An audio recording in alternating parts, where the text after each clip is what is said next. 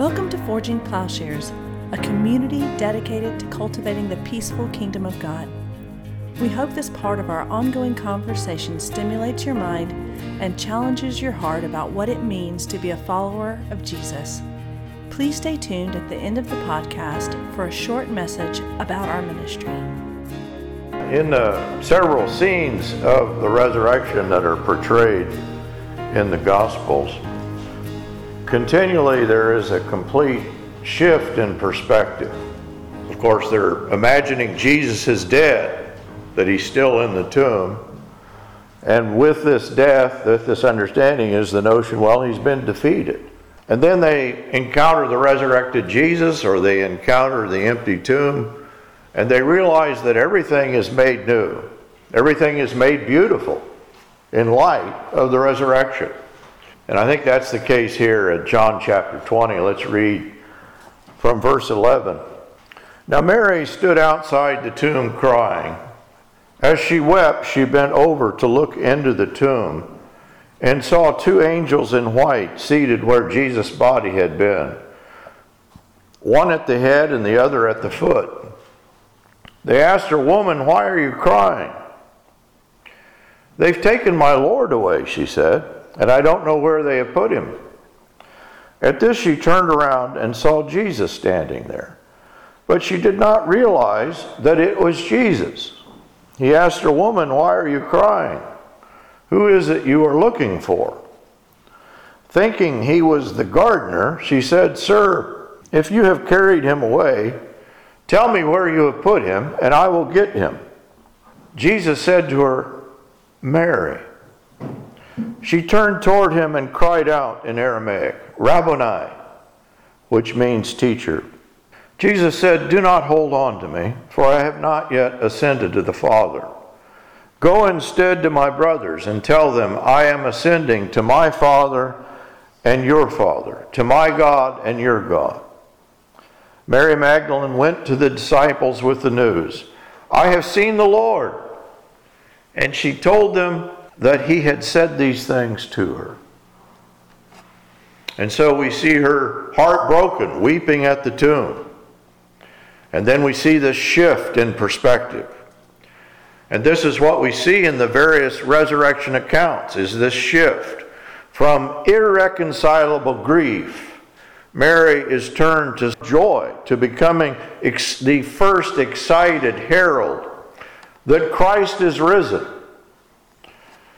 For some, it's a gradual shift in perspective, a different way of understanding things, which is demonstrated in the various resurrection accounts, various appearances. But in each instance, as with Mary, Jesus appears and is unrecognizable to them. At first, Jesus is still accursed in their sight. He's dead. Death has won out. The grave has consumed him. And their understanding, I believe, is bound by this reality, because that is one way of understanding everything. In each instance, they have to, in some way, change up their perspective in order to recognize Jesus, in order to comprehend that it is the risen Jesus who stands before them. In the Gospel of Matthew, there's a kind of jarring scene in which the 11 remaining apostles, it says they saw him and they worshiped him, but then it adds this note, but some doubted. Some of them are stuck between two ways of knowing. They're kind of hovering on the edge of a new understanding, but they're unable to take it in. They're unable to escape the gravity of death, their former world, and the way it was shaped by the understanding of mortality. Thomas, presumes he can apprehend the resurrection through a kind of measured accumulation of facts. Oh, I want to see the nail marks. I want to put my finger where the nails were. I want to put my hand in your side. Peter, of course, is slow to an alternative understanding. even after the women report the resurrection in John, it says that he ran up, and we assume that he's running with John. They run to the tomb, and John is a younger man, and in fact gets to the tomb before Peter. But John being John, he hesitates because to go into the tomb means that you'll be unclean for a week. Peter being Peter doesn't even stop at the entrance of the tomb, he just runs in.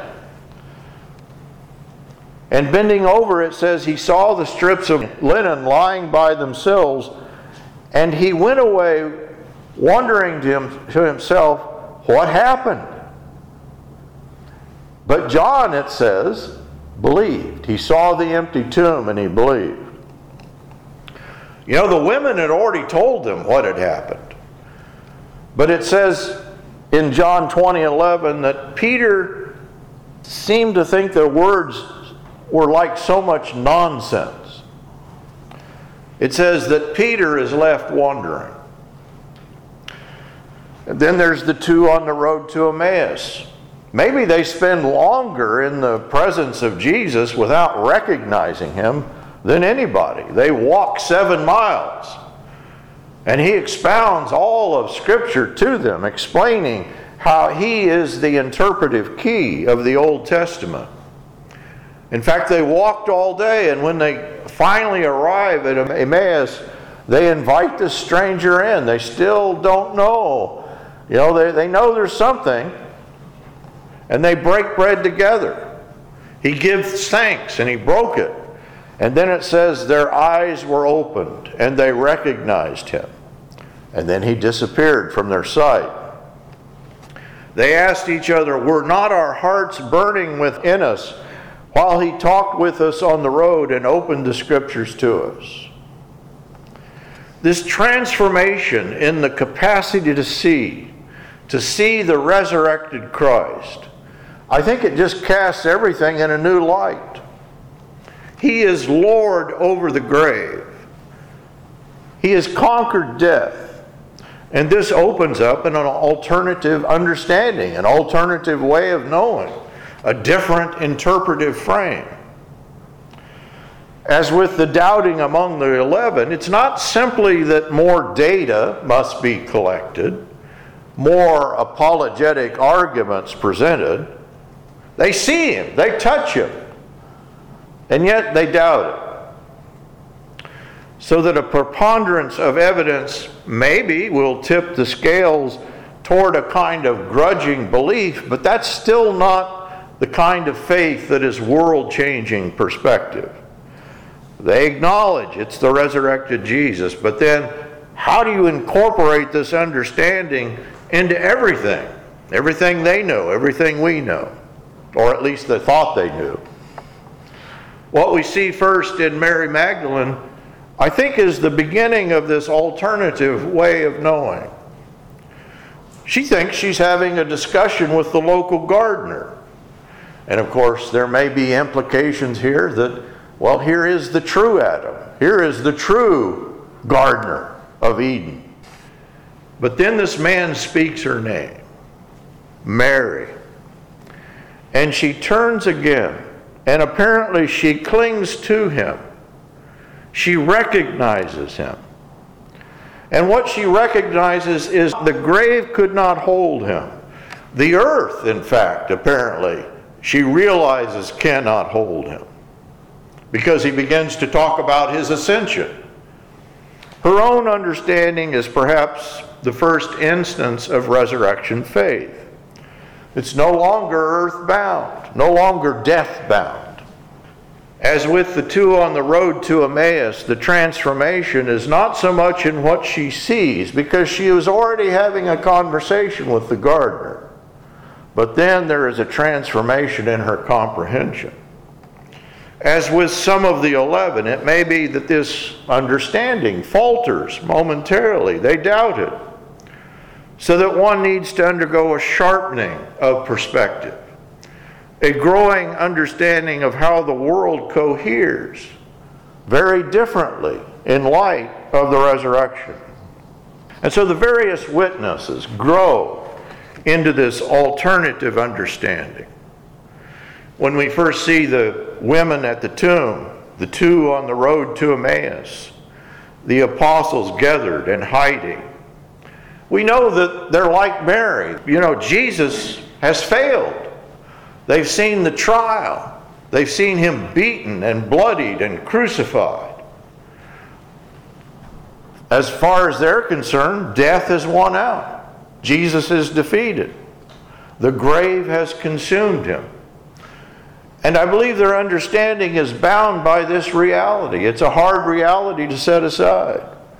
They are so constrained by their earthly kind of a cause and effect ordering around the absolute of death. So that the risen Jesus, as he stands before them, he's a stranger. He's a gardener. He's unrecognizable. And when he says the name of Mary, she recognizes him. With the two disciples, it's the moment when he breaks bread.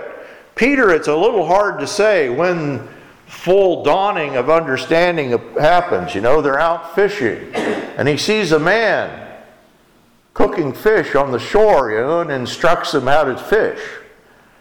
And they haul in this huge haul of fish. And of course, it's John who says, "Oh, it's the Lord." And then Peter sheds his outer cloak and dives into the sea. And so maybe it's that moment. For Peter, the stranger on the shore is actually his Lord. The intonation of a name, the breaking of bread, the dawning of a new day on the Lake of Galilee. In some ways, these are things commensurate with their world. But then everything changes up when they see the resurrected Jesus. Where their vision was previously obscured, the resurrection casts a new perspective on everything. It's not just that they've come to a kind of historical belief in the resurrection. It's not simply belief in the historical truth of the resurrection. That may still not quite arrive at the world-changing faith in which everything is made different. There is a growth in this perspective such that one sort of belief, even though it believes in the resurrection, they're still left doubting. They're still left misrecognizing him. They're still looking into the sky, as they're still confined to a kind of horizontal and vertical world. An earth-bound knowing cloud their vision, cloud their comprehension of who he is, even in the midst of worshiping him. And so I think it's important to say both things. There is a shift in perspective, but this shift is one they grow into. It's not that they did not firmly believe, but then collected more data, examined the testimony, made a thorough analysis, compared notes, came to a historical belief. Their belief is not this sort of speculative calculation. It's not simply the capacity to entertain a historical truth. But neither is it that they saw and instantaneously everything changed. That is, the Gospels record a process. The second glance of Mary. The burning realization of the two on the road to Emmaus. Even in the upper room in which Jesus suddenly appears, their understanding follows his greeting. He's there suddenly amongst them. He's showing them the scars of the crucifixion. And it says only subsequent to that, they were overjoyed when they saw the Lord. In other words, it was a dawning understanding. By the same token, the implication of the resurrection, full resurrection faith, I believe they're working it out. It's not clearly comprehended by Peter. It's not yet clear, even at the end of the Gospel of John, whether Peter has a firm grasp on what this means. That's the story. He says, "Peter, feed my sheep." And Peter says, "Well, what about that guy?" In other words, he still does not understand that with the resurrection there is a defeat of death. But of course we know historically that Peter too will be crucified. And so he comes to understand. And so I believe it's precisely the possibility beyond historical affirmation, a kind of incommensurate realization, which opens up to us and to them. Maybe, we haven't witnessed the resurrection. But I believe in our understanding, our resurrection faith, that it changes up our perspective. Paul in 1 Corinthians 2:3, he talks about two orders of knowing, orbiting around either the core belief, Jesus is accursed, the idea he's dead, or Jesus is Lord. That's the difference.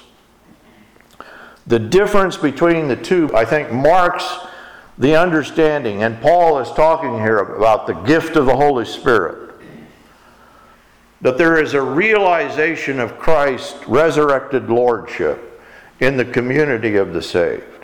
If the accursed Jesus is the crucified Jesus, the rotting in the grave Jesus, the dead Jesus, that's one understanding. But if Jesus is resurrected, Jesus is Lord. He's defeated death. He's ascended into heaven. He's seated at the right hand of God. He's given the gift of the Holy Spirit. And so this knowledge Paul describes as entry into the participation in the Trinity. He says there are different gifts, but the same Spirit distributes them.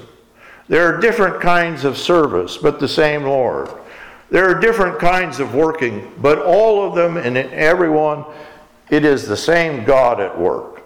There is God at work in us bringing about the belief, a resurrection faith.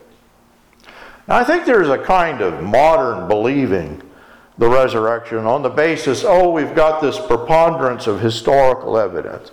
I think that's good. I think we need to do that, but I don't think that's far enough. This understanding, it's almost like you coerce the possibility of belief, but always doubt is nearby, as if there is no real change in a person's world. On the other hand, when you come to the belief, Jesus is Lord, He is risen, that changes up everything. This belief trusts God, even in the face of death. Jesus is Lord launches us into a new spiritual perception, no longer weighted down by death, no longer weighed down by, the scientific validation, accumulated apologetic argument. Here is the communion of the Trinity opened up to us. I know that He lives because He lives in me, as the song says. The reality of the risen Christ takes hold in our lives. And so if we imagine the accursedness of Jesus, the accursedness of His death, if that is one understanding, then we understand Jesus as Lord is the undoing of that accursedness. Death, muteness, alienation, I think that characterizes one way of knowing. In the order of death, everything is earthbound, grave-bound. And where we only see the accursed Jesus, one is bound by an order of knowing that cannot escape this world's gravity. But I believe there is a knowing change, a change in our understanding, an experience of a different sort of reality. We come together as a resurrected community. What produces the Gospels? What produces the New Testament? Is this new perspective. They see the beauty of Christ, and out of that understanding flows the faith that gives us the gospel, that gives us the New Testament. It comes about in light of the resurrection. Perhaps we can say only love can believe the resurrection, or it is love that believes the resurrection. Everything is made different. Jesus as Lord makes everything new. And it's within this beauty of the resurrection faith, then, that we have Resurrection Sunday, that we have Easter Sunday, that we meet together as a body of believers. Jim Rawls asked me the other day, he said, well, who's the greatest writer that's ever lived? He said, I want to read his novel. I said, well, read Fyodor Dostoevsky. I think the greatest writer that's ever lived. Before Dostoevsky began his literary career, he was sentenced to die before a firing squad. And they lined them up, and they were about to shoot him. Just moments before his execution, he was pardoned. But in that moment of imminent death, Dostoevsky drew on his Christian faith. He turned to his friends, and he said to them, we will be together with Christ. And from that moment of intense beauty, inches from death, I think that gives us the writer, Dostoevsky. That is, that he sees the world with the beauty that he had not seen. Dostoevsky loses a 3-year-old child. He struggled all of his life with alcohol, with gambling. He knew of the terror of war. He writes more profoundly about evil than anyone. And yet faith in the risen Christ is the only answer to the woes of life, to inexplicable suffering, the suffering of a child, the death of a child, the terror of evil, and even to facing one's own imminent execution. The beauty of the risen Christ is the perspective then that gives us New Testament Christianity, that gives us 2,000 years of witness, that gives us a multitude of martyrs who, like Dostoevsky, who, like Mary, who, like Peter, can proclaim with us today, He is risen. He is risen indeed. Forging Plowshares is a community dedicated to cultivating the peaceful kingdom by providing in-depth, transformative biblical and theological education and discipleship. If you have found this podcast valuable, please remember to share on social media. If you have questions about what you've heard, or if you'd like to learn more about how you can get involved with Forging Plowshares or even support this ministry financially, please visit our website, forgingplowshares.org.